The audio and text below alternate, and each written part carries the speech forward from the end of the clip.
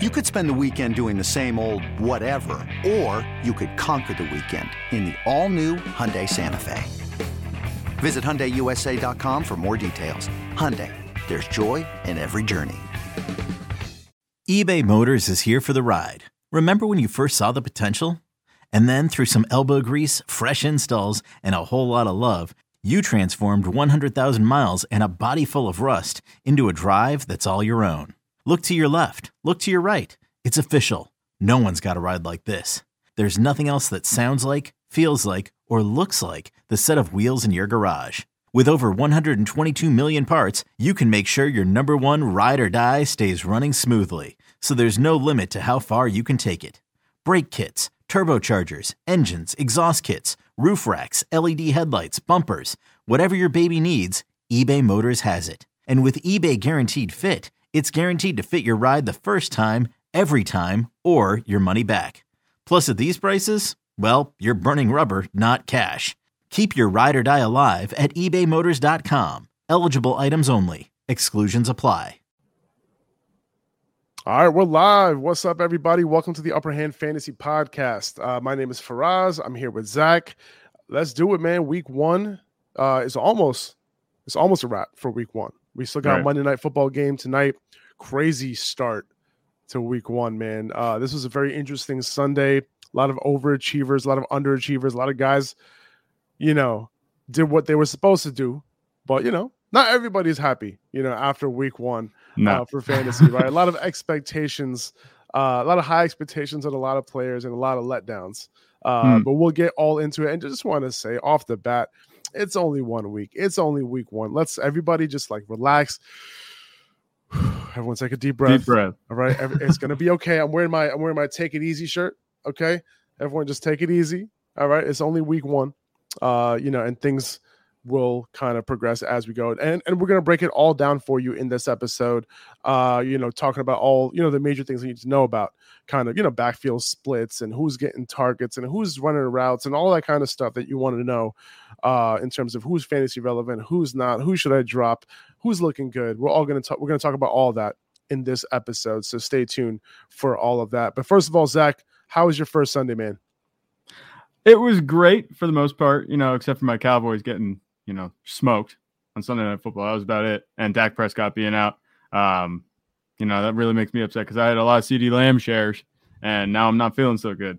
But other than that, if you'll let me bring it up, I did, I think, beat you officially this first week already, even with the Monday night game yet to be played. It wasn't even close, man. It wasn't even close. You kicked my ass this week. I had nobody, kind of hit that, big game this week. Right. Like I think you had maybe one or two players who went off and, a couple of decent performances too, that kind of, held you off. So you have a good team, man. So I think right now you might be the team to go through in the Upper Hand Fantasy Community League. But we'll see. It's been, it's crazy. Even before the season started, there was how many trades happened? Since the day we started, the day we drafted, which is only a week before the season started, there's already been a few trades. So I feel like this league, this community league that we have, is going to be pretty active. But yeah, man, I didn't want to go up against you week one, but I had to, get the toughest matchup out of the way. I'm kind of looking at the scores here. The only guy that really let you down was your boy Allen Robinson. Outside of that, solid performances across the board. Yeah, I guess. Michael Pittman, it was right. It was solid, great. But it's you kind of, if you want to beat a good opponent, you kind of have to have a one or two blow up performances. I think Pittman probably was my best player. I would say. And hey, listen, man. Speaking of Michael Pittman, Michael Pittman. I actually didn't have him on the show sheet, but might as well talk about him. Yeah. We talked about this, as being a player who is going to come through this year and potentially be that, elite receiver. And even on a Colts offense, that was kind of slow to start. Obviously, Jonathan Taylor was able to do his thing, but the Texans, they got ahead in this game. Yeah. And it's not because they were amazing. It was mostly because the Colts were a little bit kind of underachieved a little bit, early in that game. But Michael Pittman, it looks like he's going to get his targets, and Matt Ryan's looking for him, and he's getting that target share. No one's really competing with him, in target share. Alec Pierce, nowhere to be found. He had a couple of end zone targets, but a couple of drops too. That's about it. Yeah, he had that touchdown drop. But that's all he would have had in that game. Paris Campbell, not really, running a full route participation. You have Ashton Dulin, kind of sharing that load a little bit too. He's an interesting, dynasty add if he's available in dynasty leagues. But we digress. Yes. I think that was it was an interesting game, and we'll get into that. We'll get into Dameon Pierce and all that.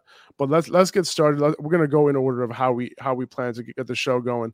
AJ Brown, man. AJ Brown was somebody that I wanted to talk about because we looked at AJ Brown coming to Philly as initially a lot of reaction, and going into the season, a lot of people said this isn't gonna work. This is a run heavy offense. Jalen Hurts stinks. AJ Brown, this is not a better situation for him, and I think both you and I were both actually it might actually be kind of good because AJ Brown's a baller. He's an alpha, and he's gonna eat first. I understand they have talented receivers there like Devontae Smith and Dallas Goedert, but are we surprised by this? Because I'm not. No, and I'm not only not surprised, I'm actually extremely encouraged because, like we said, he had 10 catches on 13 targets for 155 yards. The Eagles scored all these touchdowns, and he didn't have any of them, which means if he gets a touchdown, that's nuclear performance we're talking about. And this was already crazy enough. He got 30, was it 34? Was it 40% target share? 40% target. Yep, it was 40% target share. Which is bordering on what we saw Devontae Adams do, but we'll get to him later. But he looked right at home in the Eagles offense. It looked like I thought it felt like he belonged there the whole time. I look at his time with the Titans. I'm like, AJ Brown, he actually looks better in an Eagles uniform too, I think. But this guy, this is exactly what I anticipated. And people are like, oh, Devontae Smith, he might be a factor getting targets. I've never seen Devontae Smith as a guy that will dominate or demand target share like AJ Brown does. And we talked about that a lot on the podcast and going into the season. And this is just kind of manifestation of what we've been talking about. And, this is best case scenario and, really encouraging for the future. They were pass first. Okay, they were not run heavy like a lot of people thought they were. Just because they did it last year doesn't mean they would do it this year. They were pass heavy. They had a lead in the third quarter, and they were still pass first. I think they were dropping back around 70% of the time still, even with a couple touchdown lead. Okay, so this is their philosophy. That's what they're going to do. Okay, and then you look at the other guys, Dallas Goedert and Devontae Smith, 4 targets and 3 targets.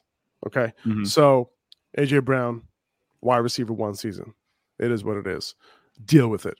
Elijah Mitchell, moving on. We're going to be jumping around all over the place, guys. So we just want to kind of hit on those points. So we don't really want to go game by game because we want to really hit on the major points, as we go through this. All right. So we're going to move on to Elijah Mitchell.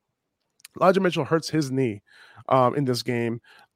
Speculation is that it's an MCL injury, and he could be out a few weeks. He had a pretty big brace on his knee, couldn't bend it, going to the team bus. And a lot of the medical experts online are looking at this like a potential MCL sprain, which could mean that he'll be out for at least a few weeks.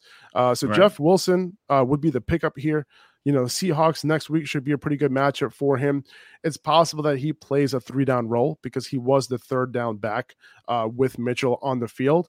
Mitchell's looking good too, man. But this was the issue with Mitchell, right? Like it's so hard. He's made of glass, dude. And I hate saying that about players, but I mean, dude, this is literally what we were talking about, right? About him. Like, hey, man, hope he can stay healthy. And that's part of the reason why Shanahan was trying to bring these other running backs in, but it just turned out that guys like Tyrion Davis-Price and Trey Sermon, weren't going to do their thing on this team. So Jeff Wilson, priority waiver wire pickup this week. Good matchup against the Seahawks next week, potentially involved in the passing game as well. He could be a solid RB2 for you if you need someone to pick up. Right. And, like you're saying about Elijah Mitchell being made of glass, you don't want to say that. True. But that is what we've talked about the whole time this offseason. And he was actually relatively efficient, when he was on the field. He looked like Elijah Mitchell that we knew. He averaged, just under 7 yards a carry. He looked good. He didn't get anything in the passing game. I mean, he got out of the game early, so we don't know if he would have gotten anything in the passing game or not. But, at this point, you just kind of move forward. This is something that we're not surprised by. It sounds bad to say we're not surprised that he's injured, but that's been his problem his whole career, and it's kind of coming up again this season. So now it's on to the next guy. Jeff Wilson definitely is the priority pickup. Talk about Tyrion Davis-Price or anybody like that. I wouldn't worry about rostering them unless they show out in these next couple of weeks. Elijah Mitchell, I hoped he would stay healthy, but it's already happening. It's like, it's just one of the bummers of this weekend for me for fantasy, because I was kind of hoping we get to see more of him than a couple, like what was it, a quarter and a half of action, something like that. Yeah, I mean, he's a good player, you know what I mean? And you don't want to see that, because he could have had a monster year given he was basically handed the keys to the backfield, and for a second straight year, and for a guy who was drafted late, that's what you want to see. You kind of root for these guys. But yeah. The field conditions, weren't doing anyone any favors either. That was just a rough game. I'm surprised anyone got anything going through the air. Justin Fields had 2 passing touchdowns. I'm surprised there weren't more injuries in that game, right? Like Elijah Mitchell, he was the one who had to take one for the team, but there was a lot of injuries that could have happened in that game. It was cool. Like, it was cool at the end, like how Justin Fields, like he knelt down, and then like just the whole team, they knew what they were going to do. They ran to the end zone. They were in Chicago, and they did a little slide in the rain. That was cool as hell, man. That was such a cool moment right there. That reminded me of the Niners game and at the time football team game. Remember that one? Yeah. That was like bad. 2 weeks ago, 2 years ago, was it? Yeah. That was a rough one. Yeah. Speaking of that same team, Deebo Samuel was very involved in the run game with 8 carries. How much of that was because Jeff Wilson was because Elijah Mitchell was hurt? But it seems like, he has no issues. There was a little bit of controversy about, him not wanting to take carries out of the backfield and all that kind of stuff while they were negotiating that contract, but it doesn't seem to be the case. So the fact that, he was able to get 8 carries and he scored, right? One of the things that about Deebo that we were worried about was him, listen, like, he didn't have that many carries last year, but he scored like, what was it, 6 touchdowns or 8 touchdowns, 8 rushing touchdowns? Yeah, I think it was 8. On the ground, which is still not sustainable. Now he got a 9th, yesterday. But I'm not, Deebo Samuel, he's going to be doing his thing, and he was able to get the target share in this game. It's really tough to get a lot out of this game just because of the fact that, it was a really messy game. Who knows what would have happened? Trey Lance did hit Ayuk early in the game, and you thought that, okay, it's going to get started, but it didn't happen after that. So we'll see how that works out. One bright note with Trey Lance is that he had one of the, out of all the rushing quarterbacks in the league, he had one of the highest designed rushing rates, which is exactly what you want to see. Kyle Shanahan is drawing them up for Trey Lance, so continue to start him moving forward, despite him having not having a great game. Couldn't take much out of this game in those conditions. Right. Now, Khalil Herbert. I was going to move on. Did you have anything else? Go ahead. I was just going to say, Deebo actually also saw 8 targets in the receiving game. I wouldn't take the inefficiency there. 2 catches, 14 yards. I wouldn't take that as anything. That's actually encouraging that Trey Lance is looking Deebo's way. Yeah. Like you said, can't use this game as a measuring stick. This is it was just horrific. But it is still encouraging. It is still encouraging that after the entire offseason of talking about Brandon Ayuk and, his rapport with Trey Lance, and now Deebo Samuel, at least, he's being looked at. That's good to know. Now, moving on to the other side of the ball, Khalil Herbert, he was handling some goal line duties. Now, David Montgomery was the clear, 1A in that backfield. And I would probably consider him a number 1 and then Khalil number 2. However, he did have both of the Bears goal line carries, right? Mm-hmm. He's somebody that was on the waiver wire in a lot of leagues, more than 50% of leagues. He should be rostered, okay? Yeah. He also outperformed David Montgomery in terms of efficiency on his touches, and he did see a little bit of work later in the game. So I would say pick up Khalil Herbert as a solid handcuff. Can't really play him right now, but he's somebody that if you're looking for a handcuff to stash who's available in a lot of leagues, he's somebody to kind of just keep on your bench for now. Yeah, he's kind of giving me shades of Tony Pollard with a goal line role almost. And we don't want to say he has the goal line role locked down. It might have just been how it worked out. But definitely encouraging what we saw from Khalil Herbert. You're right. He should be rostered, and could have been a lot worse, especially. And if I had David Montgomery, if I have David Montgomery on my team, like I'll be a little worried, right? Because first of all, he's not getting that every down role, right? That he had last year. You know, it looks like Khalil Herbert might be taking some touches away, right, and goal line touches at that. And then on top of that, like there's not going to be that many goal line touches to go around, you know, on this Bears offense, right? And on top of that, Justin Fields might take a lot of that. So it's just like, oh man, it's part of the reason why I wasn't targeting Montgomery this year. Just like, you know, the upside is just limited for him. Now they did each have 4 short yardage snaps each of them. But you know, it's going to be interesting to see how this moves forward, how this backfield moves going forward. Yeah. Moving to New Orleans, Jarvis Landry. You know, we've talked about him as a potential waiver wire pickup before week 1, right? And Zach, you were shitting on me about that a little bit. Yes, I was. Well, low-key shitting on me about it. But hey, he led the Saints in receiving, 7 catches, 114 yards. So the same number of targets as Michael Thomas. Actually, one more target than Michael Thomas, who had 2 touchdowns himself. Okay, right. Jarvis Landry had a 27% target share, and Michael Thomas had a 23.5% target share. Chris Olave also, he's a full-time receiver. He did break through to the starting lineup. So when these guys are in 11 personnel, which that was their base offense this year, in this game, Chris Olave was a full-time receiver. He just didn't get the targets in this game. But these 3 guys basically got the same number of routes run. So that's a great sign for Olave. Keep him on your bench. It's very possible that he overtakes someone like Jarvis Landry for that target share. Okay. However, I'm still picking up Jarvis Landry. You know, he was available on more than 50% of leagues going into week 1. He's somebody you want to pick up. Like we mentioned, guys like Jarvis Landry, who maintained that target share year after year after year over the last 7 years, he literally had that same target share in week 1. So pick him up. You can start him next week as a flex. And then if he does it again, then you kind of have to keep him in your lineup in week 3, right? That's kind of how I'm looking at it. Michael Thomas, he's back, man. He's back. 2 touchdowns. Jameis looking for him. Looking good. You know, I'm glad he didn't have any setbacks or anything like that. He's in your lineup next week. And the thing that's interesting to me, you know, watching Michael Thomas, if you watch his 2 touchdowns, they're both on like the same play, and they were both like trust throws. You know, his back shoulder coming back with tight coverage. Obviously, Jameis Winston trusts Michael Thomas in that situation, which is awesome to see, especially considering it's been so long since Michael Thomas has been on the field. So that's what I loved most about Michael Thomas. And you can take your victory lap on Jarvis Landry. I'll give you that. He had a good target share this week, but I want to see what his target share looks like when it's not such a negative game script, because they were coming back for most of the game.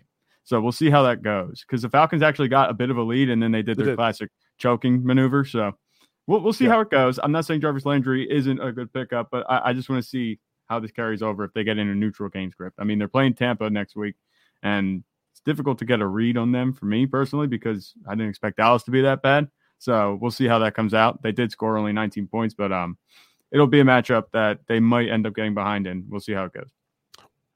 Well, yeah, you know, I actually thought the Dallas defense played relatively well against Tom Brady. However, like, you know, this could have been worse. Just a bad overall. We're going to keep hitting the Cowboys like over and over again in this podcast, even though we're not talking about them. It was bad, dude. Anyway, moving on to the Steelers, Najee Harris, he had some sort of foot or leg injury. We don't know what it is. Either, you know, there's been speculation of him having a high ankle sprain possibly, or possibly even re-injuring that Liz Frank injury that he suffered, you know, in camp. It could be even a low ankle injury, which would be less severe. But if he's banged up, and, you know, there were also reports that it's not that serious, but, you know, I would be looking at Jaylen Warren, you know, on the waiver wire, making sure that he's prioritized, because Liz Frank injuries, you know, that could be tricky. You know, if he re-injured that's not looking good, right? For this season, right? It could possibly be, you know, a long-term injury. But, you know, that's just speculation, but it could be a high ankle. If it's a high ankle, he could be out 3, 4, 5 weeks, right? So Jaylen Warren did come in the game, played every snap once Najee went out, and he would be their 3-down back. And we kind of knew this going into week 1, that he was going to be their guy. They named him the number 2 back on the depth chart, and you know, he's going to be an every down back. He had a great preseason too. So you know, we know that Tomlin is going to play these guys, you know, as 3-down backs. That's what he does. So he's someone that I'm going to be prioritizing on the waiver wire. Obviously, I want to hear more about this Najee Harris injury. We'll probably hear more about that maybe later today, maybe tomorrow, hopefully before we put in our waiver claims on Tuesday. Right. And it's also worth noting that even when Najee was on the field, that inefficiency that we've seen just kind of came up again, Yeah. And we talked about this, and, we'll get to Saquon. I know you talk about Saquon versus Najee is a big difference in terms of talent, but you see it. He averaged just over 2 yards a carry on 10 attempts, and he didn't have much in the passing game besides that one goal line catch that got him the touchdown. I wasn't totally encouraged even when he was playing, before he got injured. It was a little bit concerning because the Steelers offense as a whole didn't look very good either. I mean, they did win the game, but you're not going to be forcing Joe Burrow into 5 turnovers every week. You're not going to be doing that to any team every week. It's not going to be sustainable. So they have stuff to figure out in the Steelers offense. I wouldn't overreact too much. We'll see how Najee Harris comes back from this, but I wasn't very happy with what I saw from Najee Harris because I thought it would be going through him if they couldn't get things going, and it just didn't. Yeah, no, I hear that, man. And by the way, guess who had a 30% target share on the Steelers? Deontay Johnson. Oh, yeah. Deontay Johnson back at 30% target share. I think George Pickens only had 2 targets in this game, maybe 1. I don't remember what it was, but Deontay. Did you see that catch Deontay made, by the way? Yeah, the one-hander overtime. Yeah, I did see that. Dude, the guy is good at football. Okay. Yeah, Jesus. I'll give him that. All right, let's move on. It's just too bad his production. He's got so much talent. His production just isn't there. Yeah, and and at this point, like you said, the product it's going to be a product of this offense now too, right? Like he's going to be capped, right? Yeah. The offense doesn't look good right now, and they're going to have to do some real soul searching to see if they can win any more games this year. Right. Now let's move on to the Texans real quick. Rex Burkhead. Okay, and Dameon Pierce. This is an interesting one, man. Rex Burkhead, 19 opportunities. He had more carries than Dameon Pierce. The Texans, surprisingly, my concern with Dameon Pierce coming into this game was that the Texans were going to be in a negative game script against the Colts. The Colts had one of the highest implied totals for the week, but instead, the Texans surprisingly had a positive and neutral game script throughout the game. Pierce was not the guy on the field on most early downs. Burkhead had 5 targets. The entire snaps share was heavily in favor of Rex Burkhead, 70% to 30% snaps. Okay. And Burkhead ran a route on 66% of dropbacks, which is elite. Yeah. That's elite usage right there in the pass game for a running back. Okay. So listen, I was shitting on Rex Burkhead before this week, but we knew that he was going to take the passing game role, but he has quite the lead over Dameon Pierce right now. I'm not going to be spending a whole lot of fab on Rex Burkhead, okay? Yeah. Because we know that this can change as weeks go on, as Dameon Pierce kind of gets his feet under him, and we could see a little bit of an evolution in this backfield. Could turn to a 50-50 split. However, Rex Burkhead should be picked up. If he's available in your league, he should be prioritized. Don't spend too much fab because you don't want to spend fab on an older running back who's oft injured, who doesn't really profile as an early down type of guy. Okay. But 19 opportunities, a lot of that in the pass game. You can actually start him as a flex next week. Yeah. And I think that's fair. I was really upset because I had a couple of Dameon Pierce shares, and as I'm sure a lot of other people were. I wouldn't take this as like, Rex Burkhead, he's locked in. He's RB1 the rest of the way. That's the way it's going to be now. And that's what you can say that about any team right now or any player going on right now. But it is interesting to see the way he was used because when Rex Burkhead was playing, he's like you said, he was running routes. He was catching passes, not just running the ball. Like 14 for 40 on the ground isn't awesome, but he's relevant if he gets the 5 catches, 30 yards that he got, which, for like you said, if you use him as a flex, that's perfectly fine. You're not worried about him going too crazy. He also didn't score a touchdown. The Texans offense actually looked a lot better than I thought it was going to be, even with the optimism that I had. Obviously OJ Howard was catching touchdowns. People are adding him like crazy. I know on the sleeper side, if you're on sleeper, you see that the most added players, like he's at the top of the list. I wouldn't worry about, I wouldn't pick up OJ Howard. He had 2 catches and they were both touchdowns. I don't think that's sustainable. They're not going to be throwing to him too much. Revan Jordan's still number 1, but I agree. I was encouraged by the entire Texans offense because Brandon Cooks, he was solid. Davis Mills was actually, if he's just a little bit better down the stretch of the game, I'd say maybe he's a streamer. He had 2 touchdown passes, but he didn't have much production outside of that. That's just my analysis of Houston offense. But Rex Burkhead and Dameon Pierce was one of the more confusing things that we saw, and it worked out in Rex Burkhead's favor. Stay patient with Dameon Pierce. Like, I'm not going to be, cutting him. Keep him on your bench, but I can't start him next week. Not if you're playing 30% of snaps. You cannot be in my starting lineup. So keep him on your bench. Don't start him just yet. We could potentially see that snap share get closer. But for now, Burkhead is the play over Dameon Pierce. Right. Moving on to Washington. All the talk about Jahan Dotson. We've been talking about him too. Let's take a little victory lap around that. Yeah. Me and you. Yeah. We said that he was going to be solid. That's what he was. 2 touchdowns. Yeah. 2 touchdowns. 2 touchdowns. 2 touchdowns for Jahan Dotson in this game. McLaurin is there. He's just there. I'm just kidding. I'm not going to shit on Terry McLaurin. He's a baller. But it was Curtis Samuel leading the Commanders with 10 targets. He also had 4 carries as well. He's finally healthy. Okay. for this game, and let's see how let's see how he does moving forward. But this is a situation where you can kind of take a shot with any of these guys. I mean, McLaurin, you're going to start. Okay, don't panic with him. Start him next week. As a solid wide receiver too. But Jahan Dotson, throw him in your lineup if you want a boom week. Right, he's looking good. That second touchdown catch that he had over the shoulder, that was legit. It was a great catch. A great pass too. And listen, guys, here's the thing, right? Jahan Dotson was a first-round rookie. He was being drafted later than all of these other guys, right? That were hyped. And which rookie had the best day?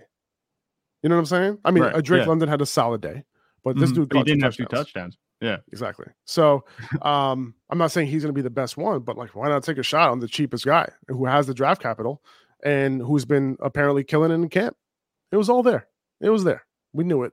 It wasn't that hard to kind of see that situation, right? But anyway, enough about that. So, how are you picking up Curtis Samuel? Is he somebody that you're interested at all? Would you throw a couple bucks of your fab dollars? You know what I'm saying? I know we're in a league together, so I'm not trying to hear your trade secrets. But at this point, everything's all out there at this point. He wasn't being drafted before. If I can get him for dirt cheap, maybe I will, but I'm not going out of my way because I actually like Jahan Dotson more. I think Jahan Dotson has a better chance of sustaining the targets that he got. I mean, obviously he got less than Curtis Samuel, but I think he has a better chance of sustaining work than maybe Curtis Samuel, because Curtis Samuel, at the end of the day, he looked good. I still think he's a gadget guy. I think they like Jahan Dotson a lot. They took him in the first round. Carson Wentz obviously can throw to him. And, I'm encouraged by Curtis Samuel's performance, but I'm not betting on that to be sustained unless I see it for a little bit more. It's just week 1, It's difficult to make a judgment call on any of these things, but if I had to guess, I'd go with Jahan Dotson over Curtis Samuel. So you can have him in our league if you want. I won't. Jahan Dotson did run 4 more routes than Curtis Samuel, but Curtis Samuel got the 4 carries. And that's something that I'm interested in as well, to see if that continues. And he's always been that type of guy. He was a running back in college, right? Yeah. And, I'm interested to see if they continue to use him that way. And if they do, stay healthy, dude. You know what I'm saying? That's all we care about, man. Availability. That's it.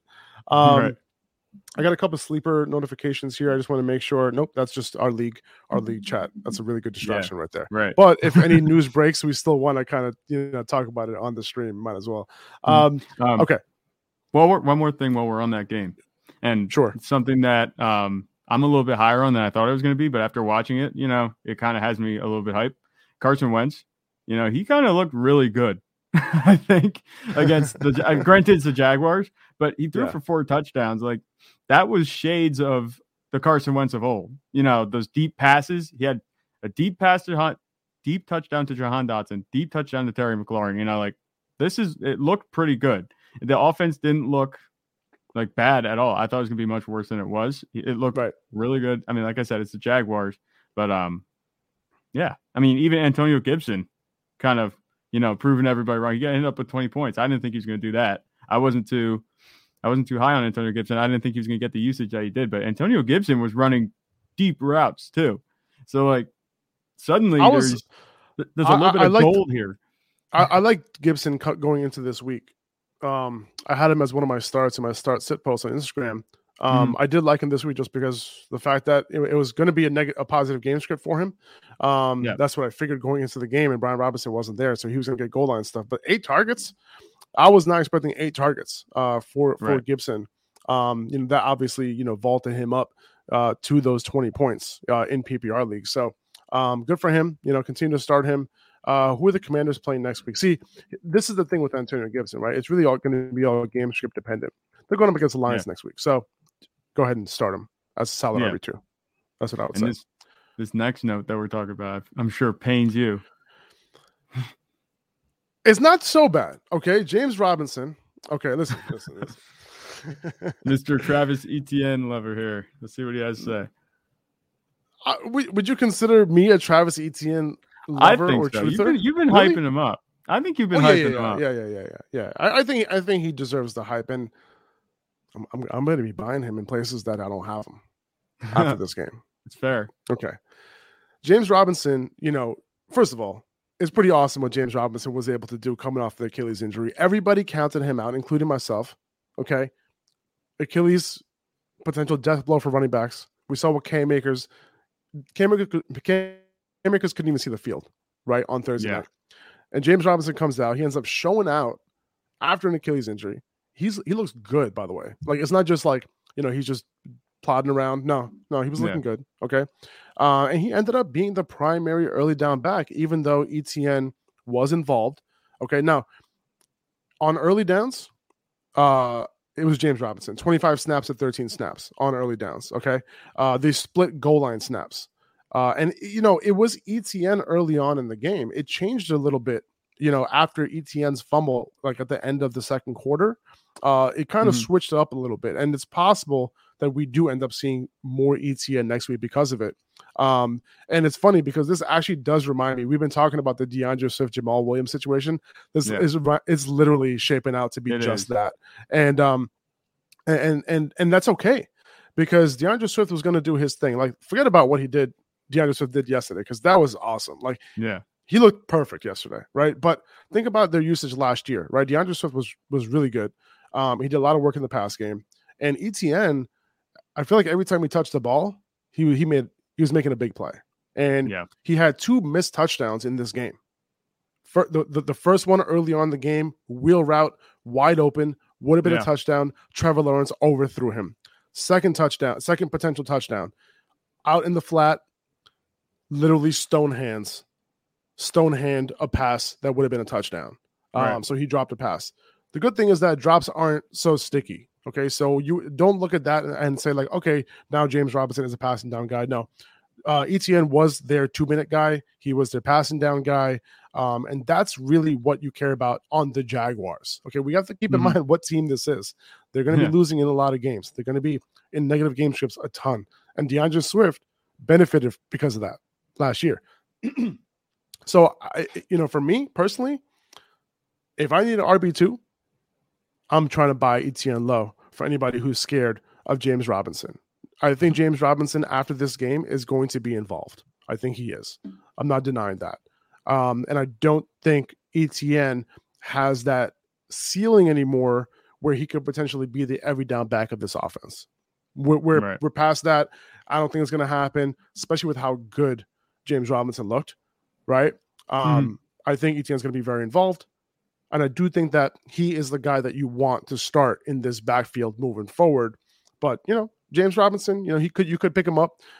There is some value there now. If Etienne were to get hurt, James Robinson, could come in as a 3-down back, right? So there is some value to having him stash on your bench. But yeah, like if you do start him, it's kind of like starting Jamal Williams, pretty much. Yeah. So let me ask you a question. So we just talked about, Dameon Pierce and Rex Burkhead, and now we're talking about James Robinson and Travis Etienne. If you had to start one between Rex Burkhead and James Robinson, who would you pick? Because people might be looking at them on the waivers and be like, it's a good question. So if I'm looking for a week 2 start, I'm going to start Rex Burkhead. If I'm looking for somebody who could potentially be a solid asset to my fantasy roster for the entire season, I'm going to go James Robinson. All right. I think that makes sense. Yeah. Dameon because Pierce. James Robinson is more of a handcuff and he could be an effective 3-down back if Travis Etienne were to get hurt. The lines that's blurring. Number one. That's number one. And number two, and we know how effective he can be in that role because he's done it before. I'm surprised how good he is. He's looking after that Achilles injury. And number two, he can still plug in for you if you need him, just like Jamal Williams can. And we'll see. We'll see next week. How close it continues to be, or if Travis Etienne takes a little bit of a lead. It might go back and forth from week to week. But I'm not super. If I have Travis Etienne, I think the panic is a little bit overblown on that situation. Mm-hmm. Yeah, I hear you. That's all you got? Yeah. Okay, cool. I just want to know. I think we've kind of been beating this topic to death. You know what I'm saying? Perfect.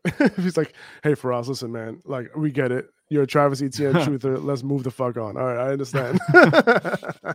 All right, so let's move on to Cincinnati now. T. Higgins, he sustained a concussion in this game. Keep an eye on his status going into next week. If he does miss, I think Tyler Boyd would get an upgrade. If he's out, Tyler Boyd did catch a touchdown after T. Higgins left the game.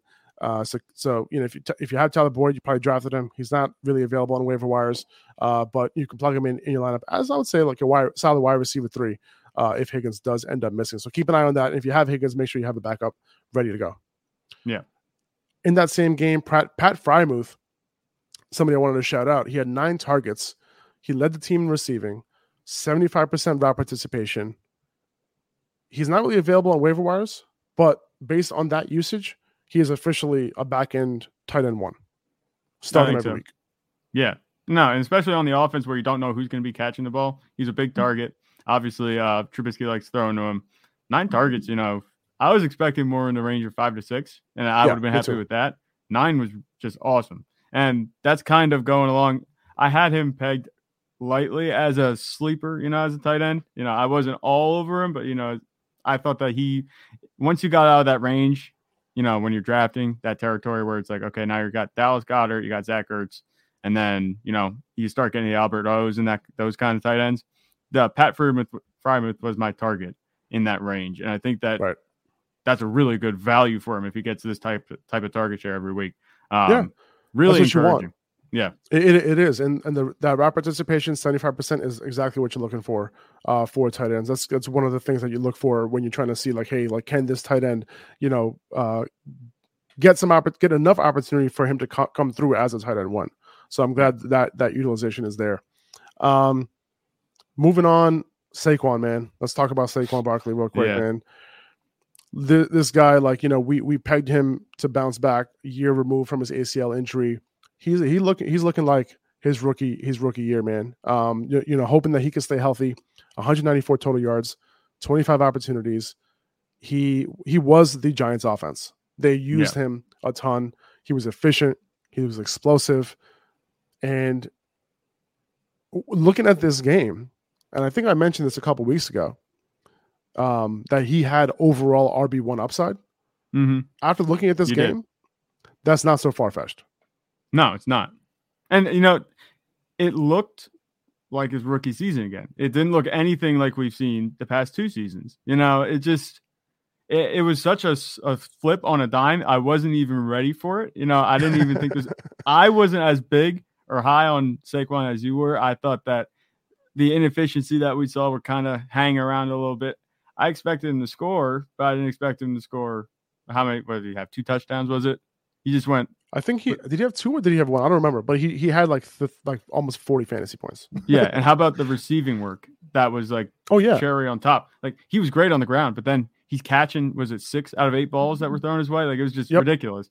Like he was the offense. And anytime the ball was moving, it was Saquon. It wasn't like, oh, well, here's Kenny Golladay. And our guy Kadarius Toney, like he wasn't hardly used at all, which was really confusing to me. But, Wan'Dale he has a knee injury now. That's what I heard. I saw something about that. Kind of disappointed in that, but that's just all the better for Saquon now, because then now his workload is locked in. And that was for people who drafted Saquon later, that was just like sweet vindication. They got the overall RB1 of the week. It's just insane. 83% route participation for Saquon Barkley. That's better than some wide receivers, high-end wide receivers. Okay, the dude is going to ball out this year, and that type of utilization, as long as he stays healthy, is going to be a problem. It's going to be a big problem for anybody going up against Saquon this year in fantasy. Yeah. Move on, and by the way, Kadarius Toney, he was used on like 4 plays. Right, like, it was bad. I'm not sure what's going on with him. Is he going to get traded? Like that's the rumor here. You know, he ran 3 routes in this game. He had 7 snaps. He had 1 carry, and on that 1 carry, which it was more like a lateral, on that 1 play, he looked like a baller. Right? So like, what's going on? Like with Wan'Dale getting hurt, Sterling Shepard's there, Kenny Golladay is there. Like, who do you want to get the ball to? You want to get the ball to Kadarius Toney, right? So what's going on? Maybe they're trading him. That's kind of what I'm thinking. Dallas, like, yo, we're going back to they Dallas. Need somebody. You know otherwise, teams are going to be doubling CeeDee Lamb all game long. That's literally what's going to happen because they have nobody. Like we saw last night. Exactly. And who else? I wanted to mention one other person on the Giants. I forgot. Oh, Sterling Shepard. Yeah. You called it. Like I remember you were like, yeah, you know, I can see myself throwing Sterling Shepard in my. I'm like, dude, after an Achilles, like really? Yeah. And you know he didn't get a ton of work. Sterling Shepard, you know, he did run, you know, a bunch of routes, but only 2 targets, but one of them was a long touchdown, which he made it count. He made it count. Which is cool. That wasn't how I thought his production was going to come. I thought it was just going to be, you know, volume. A bunch of targets. Yeah. Just a bunch of targets, a bunch of catches. But, you know, he got to 15 PPR points anyway, so I'm fine with that. Moving on to the other New York team. Let's talk about the Jets backfield. Michael Carter, he did play more snaps than Breece Hall. It was a 60-40 split in terms of snaps. This is what we were worried about kind of coming into this game. But they each saw 10 targets. They each ran almost the same number of routes, okay, which is interesting, which is good for Breece Hall, okay? Yeah. But Carter did lead them in carries. He got 10 carries to Hall's 6. He was also more efficient with his work. Also, just keep in mind that, you know, 10 targets is great, but keep in mind the Jets aren't going to be throwing 60 times every week. But right now, between the 2 guys, Carter is probably the guy to start, right? Similar situation with Dameon Pierce and Rex Burkhead. However, Breece Hall is like a potential stud, right? I'm not saying Dameon Pierce can't be a stud, but Breece Hall was drafted to be that stud, had that college production to be that stud. So like a little bit different here. Okay, just wanted to keep that in mind.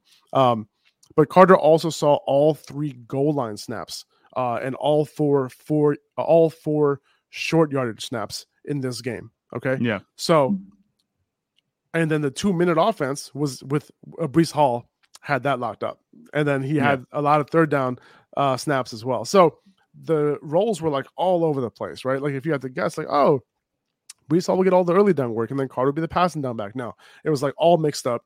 They were in on all different types of plays. And to me, this could potentially shift, right? We talked about this before week 1, where yes, we could see a split early, and then it could potentially shift towards Breece Hall's backfield. I can see that happening. When is it going to happen? We don't know. Is it going to take longer than we want? Maybe. Who knows? But right now, the fact that Breece Hall is running the same number of routes as Carter, that's a good sign. The fact that he's being targeted out of the backfield, 10 targets, is a great sign. You might want to be a little bit patient with him. I don't think I'm going to be putting him in my lineups unless you need like a desperate flex. But Carter would be the start for me over Breece Hall as of right now, especially because he's getting the goal line work. But just be patient with Breece Hall. It's going to come. Just gotta wait and see. Yeah. So, and the other thing for me, and just quick before you go on, I think that they're both kind of relatively startable as a desperate flex, and Michael Carter a little bit more than that. Because this is still Joe Flacco, you know, running the offense. We saw him check down the ball. He threw the ball 59 times, and that number's inflated by targets to running backs because they both got a bunch of targets. That's true. They're going to be playing from behind. That's true. They got about 20 targets, so that means that's about 33% target share to running backs. Right. So, like, I just look at it that way, you know, as long as Joe Flacco's a quarterback and they're playing from behind, you know, I think that you have running backs. Joe Flacco clearly will dump it off. He's at the point in his career where that's really what he wants to do. You know, just dump it off to the running backs and let them try to get something done. Their outlet options, I think that you can kind of take advantage of that if you're really in trouble. Obviously, you don't want to rely on that type of production, but if you have to, you know, I think it'll be there these next few weeks before Zach Wilson's back. And if you're wondering what happened to Elijah Moore, listen, he played the most snaps out of any of these wide receivers. He did still see 7 targets, but the target distribution from Flacco was extremely. It wasn't top heavy at all. He distributed it like crazy across everybody, right? Like Elijah Moore, I'm looking at it right now. Elijah Moore had 7. Corey Davis had 9. Garrett Wilson had 8. And by the way, Braxton Berrios, didn't get wasn't a full-time receiver like we thought he was. And Corey Davis also kind of in the way. However, we're seeing a lot more routes from Garrett Wilson than we thought we would this early. So that's a good sign. Yeah. If anybody ends up dropping Garrett Wilson, pick him up, keep him on your bench. He is a very good stash. Obviously, top 10 pick. This is going to be an interesting situation. But he did run the 3rd most routes among this wide receiver core. Elijah Moore, he is the guy, playing running the most routes. He had 55 routes running this game. Corey Davis was next up with 42. So I'm not so worried about Elijah Moore moving forward. I would keep starting him as a wide receiver 3. I'm just hoping that the target distribution is a little bit more top heavy next week. Right. No, I hear you. Yeah. All right. Moving on to the Chargers. Keenan Allen, he hurt his hamstring, which sucks. He kind of got a little bit of production for you, before he got hurt, because he was balling out. Like he was on his way to a big game, because on that first drive he was just getting target after target after target. However, Justin Herbert just ended up spreading the ball around like crazy. Allen tied 6 other players with the team leading targets with 4. And that included Mike Williams, who only had 2 catches for 10 yards. Like you would have thought that, okay, Keenan Allen's getting hurt, Michael Williams is about to blow up in this game, but nope. Josh Palmer, you thought he was gonna blow up in this game? Nope. It was DeAndre Carter. Right. DeAndre Carter was the guy who ended up having all the production in this game, 2 touchdowns.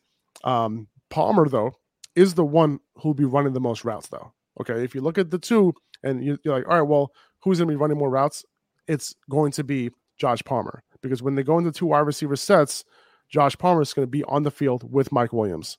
Okay. Yeah. And he also was running a lot out of the slot as well. It wasn't just DeAndre Carter.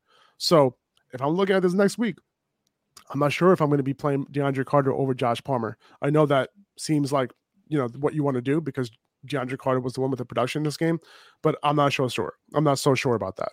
But if you're trying to decide between those 2 guys, good luck. An underrated producer for me, you talk about you picking between Josh Palmer and DeAndre Carter. Gerald Everett, he kind of showed that upside that we were talking about this whole offseason. We've talked about, Gerald Everett, he's an athletic tight end. He's going to be one of the best offenses he's been in. He came through and he looked actually really good. So I might kind of, if you don't want to pick between Josh Palmer and DeAndre Carter, Everett got targets too, and he produced with them. So, maybe you could start him as a tight end if you're in a bad, not even in a bad spot. If your tight end is banged up, your tight end is like just not, he didn't produce very well. He has a tough matchup coming up, and you think that Everett has a better matchup. I would consider starting him, because this is going to be a big game. It's Thursday night, right? Against the Chiefs. Yep. Mm-hmm. It could be a huge game, and probably another offensive explosion. I'd pencil Gerald Everett in as a guy that he might, behind Mike Williams. Hopefully, if Mike Williams leads the team in targets, he might be 2nd or 3rd up next after him, Gerald Everett. Yeah, I can see that. And, 67% route participation for him. He also was one of the 7 players or 6 players who had 4 targets in this game. And I think, like you said, like he has athletic profile, and we pegged him as somebody who could be very productive. So listen, like if Mike Williams was only going to get 4 targets, and if Josh Palmer was only going to get a few targets, Gerald Everett can also get more. Okay, it's very possible. And the fact that he was running, healthy, 67% isn't like a big number, but that could go up, and we'll see, what happens there. But I agree. I think he is a solid streamer and potentially could be your tight end for the rest of the year. If you're okay starting a low end tight end 1, his opportunities can increase as the season moves on. Now, let me ask you a question, man. What's your concern level on Austin Eckler? It was definitely a timeshare, and we kind of knew that going into the year. But the fact that Sony Michel and Josh Kelly ran a combined 18 routes compared to Eckler's 15. You know what I'm saying? It doesn't make that much sense to me. Like 15 routes for Eckler like isn't enough, especially when, they drop back like 34 times. Yeah. And this is kind of what we were worried about seeing last season, and it never came to fruition. And we saw what Austin Eckler did. But, this is – I'm not going to hit the panic button just yet. Yeah. This is a good offense. We know what Austin Eckler can be. But this isn't what we wanted to see at all. I'm not happy about it at all. Yeah. I'm not happy either. Yeah, no, because there's no reason that a guy like Sony Michel, who they just added, and, Josh Kelly should be out snapping him in the receiving game and running more routes. There's no reason. Austin Eckler is a premier, if not the premier receiving back in the league. There's no reason for him to be doing that. This kind of had me scratching my head. And, I feel for the Austin Eckler owners out there. I'm not one, but, I feel for them. Start him with confidence next week. I think he's going to be fine. But this is just of course this has to happen. So now suddenly your confidence is shaken up a bit after an awesome season last season. It's like, are we going to get the Austin Eckler of old where he's competing with a bunch of other guys and they're just not giving him the workload? I'm not worried about that yet, but if this continues, definitely something to monitor. We saw Austin Eckler get, I think it was 0 targets last year in week 1. Yeah. And he turned out to be just fine. So I'm not hitting the panic button, like you said, just yet. I think the following week after that, he had like 8 targets or something. So like, things can change. Hopefully he sees the field more. Like he didn't see the field enough in this game. The positive was that he maintained his goal line role. Okay. Yeah. When they got to the goal line, the other running backs came off the field. Austin Eckler was on the field for those, which is a good sign. He didn't lose that role to anybody, which is big. As long as he maintains the type of receiving role he did last year, as long as he maintains that goal line role, this is a great offense to be a goal line back on. He's going to be fine. If you want to try to buy him, sure. But I doubt anybody who's drafting him that early is going to be selling him this early. So I'm not hitting the panic button. Just start him next week. Easy. Yeah. I think Thursday night's going to be a big indicator of how he's going to be the rest of the season because, like I said, against the Raiders, that's a marquee offensive matchup. It's the same thing with the Chiefs.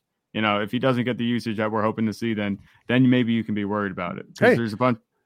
Maybe it's because of that. Maybe it's because of the Thursday night game that they kind of kept his workload, not, as high as it could have been because they know that they were going to play on Thursday night. It could be. I mean, he was coming into this year as, somebody who's like, like maybe I might not want a huge workload, right? And it's like, all right, maybe don't overuse him on Sunday when you have to use him on Thursday. Right. No, I hear you. I don't know. Maybe that's a stretch, but I kind of feel like a lot of teams are going to be looking at that stuff now because a lot of players do end up getting hurt on Thursdays. And the overuse is real. Like players talk about it. Like they're not healed by Thursday after playing on Sunday. So, something to think about. Okay, let's move on. Hayden Hurst, back to Cincinnati. Well, we're really bouncing back and forth, aren't we? Hayden Hurst, I guess I was looking at tight ends. He ran around on 79% of dropbacks. He had 7 targets. Okay. That's pretty good usage on a good offense, right? Yeah. Joe Burrow threw a bunch of picks. Their offense is going to be fine. Not worried about it. They'll get it right. And when they do, if Hayden Hurst is running a route on almost 80% of dropbacks, I think he could be pretty good. And I think he could be, I'm not rushing to the waiver wire to get him, but he's somebody that you want to put on your watch list just in case you're streaming tight ends. Okay. Yeah.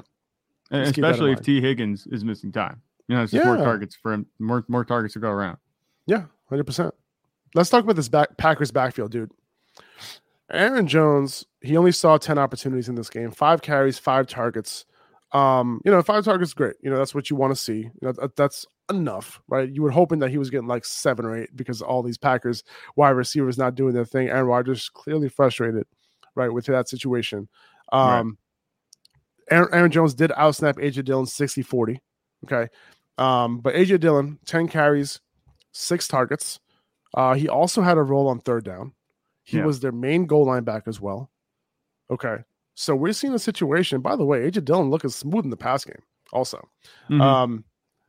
So we were talking about this recently, right, on the pod and saying, like, you know what? Like, A.J. Dillon might be pretty involved in the pass game. He might be the goal line back. So if that's the case, even in a shared role, he might be startable every single week. And I think he is still startable every week. And this is just like, I'm more disappointed with Aaron Jones' performance than I am, definitely. Impressed with Excited A.J. Dillon. about AJ. Yeah, I agree.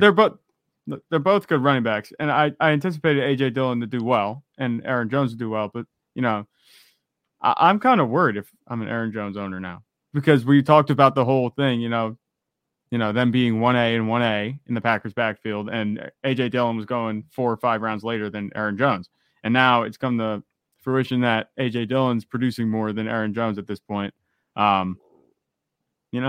It's such a difficult one to gauge.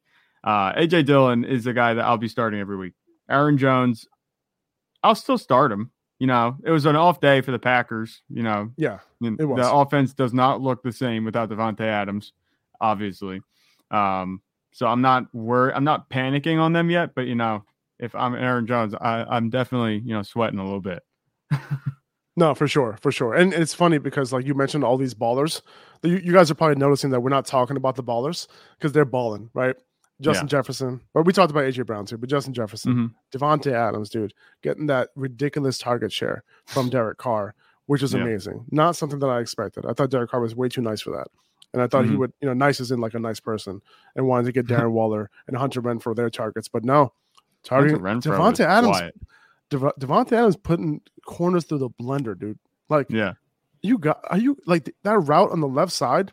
I know. I think it was where he came wide open. I think it was Asante Samuel Jr., right? Yeah. Where he just like put him in a blender. The dude did a little spinner Rooney, and he didn't even know where Davante was. I'm like, this dude is on another level, man. But anyway, Derek Carr, giving him his targets. Look at those top 4 receivers drafted: Justin Jefferson, Cooper Kupp, Jamar Chase, CeeDee Lamb.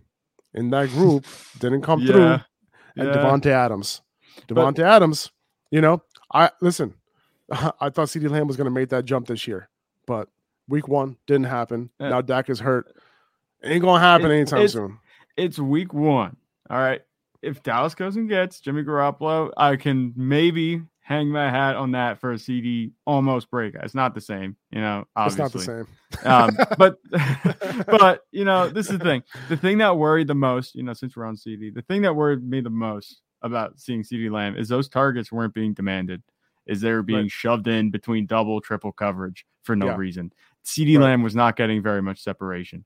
And he just then you look at Davante Adams, you look at Justin Jefferson, who are coming wide open, and they're like the elite route runners, they're elite receivers. That's what you expect from that type of player, especially if you draft them that high. And CeeDee Lamb did not look like that.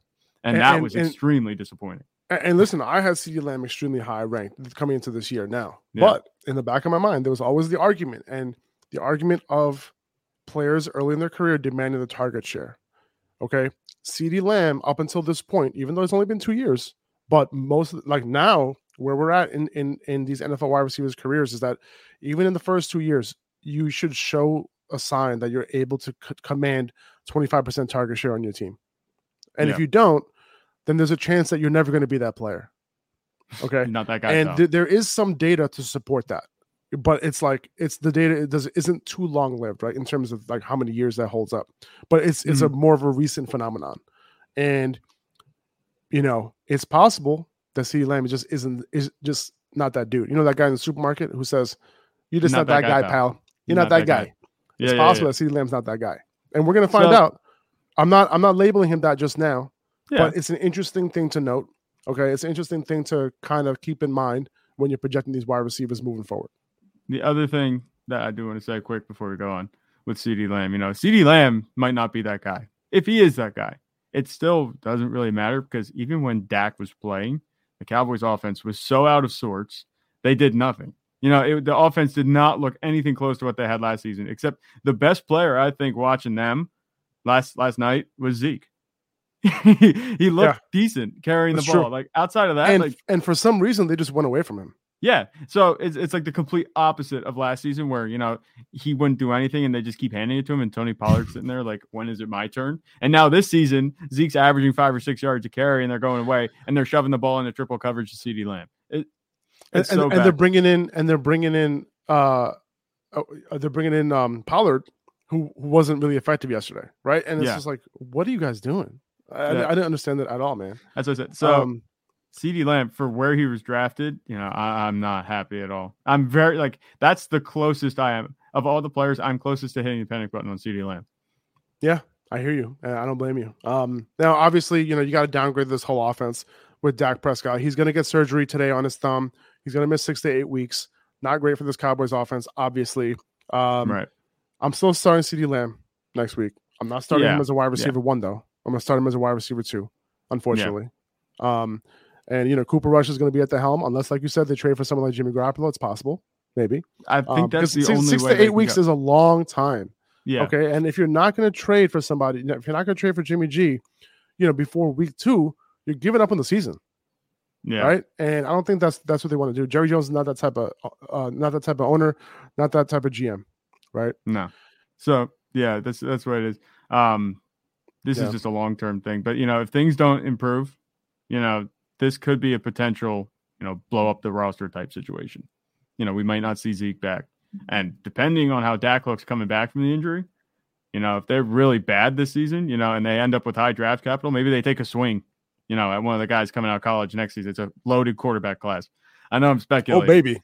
But, I love it. I love it. Dak did not look good. Now he's injured. He's been injured more recently. He's been injured more often than not recently. So, you got to kind of start thinking. And it's just the way things are going. Like Mike McCarthy could be out. This could be a team set for huge turnover. But regardless, this doesn't look at all like the Cowboys offense that we saw last season. I hear you, man. All right, let's move on. So we only got a couple more things. In that same game, Chris Godwin had a hamstring injury after what, a lot of medical professionals are calling rushing him back to play. And now he suffered something that is very common for players if they do rush and come back, which is that hamstring injury. So at this point, I think that they're going to take it slow with him now, right? And I think they're going to let him fully come back. My guess is he's going to be out for at least week 2, possibly a couple weeks after that, but we'll see, how they're going to handle it. Russell Gage, he did run most of his routes out of the slot once Godwin left the game. He didn't see much of the game because they were going primarily Mike Evans, Chris Godwin, and Julio Jones on the field in 3 wide receiver sets. And Russell Gage did come on the field and was almost a full-time player when Godwin left the game. So I think he's in play to be in lineups next week, Russell Gage against New Orleans. And, I feel like every Tampa Bay skill player at some point got banged up in this game. I feel like, Mike Evans hobbled off at some point. Julio Jones, after every catch, his back was hurting. Leonard Fournette limped off the field at some point. And then Rachaad White came in. But it seems like all those guys are fine. I think the only major concern is Chris Godwin at this point. Right. And like you said, just touching on Fournette, very good running the ball. He looked good, man. Good. Yeah, he looked really good. And whether that, it's weird because Dallas' defense, you're going to say they look bad because he was running all over them, but they didn't allow a lot of points. I think Leonard Fournette didn't even cash in on the touchdown upside that he should have the rest of the way. Very encouraging. It is very encouraging. And, we thought that this Tampa offensive line might not be as good, but they looked great in this game. Yeah, it was actually very good. And they're a huge part of his success. And once he reached that second level, he was breaking tackles at that point. So it was just an overall great night for the Tampa Bay running game. And I think that's all we had, man. I wanted to kind of keep it at an hour. So appreciate everybody who tuned in. Those are the major storylines there. Again, if you have questions, just reach out. I'm going to hit a post on Instagram very shortly. So put your questions in there. I'll try to be around for about 30 minutes on Instagram in the comments. So I'll see you guys there. Thanks for joining. This is going to be on the podcast, obviously, if you need to re-listen to this. Appreciate you guys. Jack, take it easy. We'll be back tomorrow at 9 a.m. Eastern time for a waiver wire episode. Take it easy.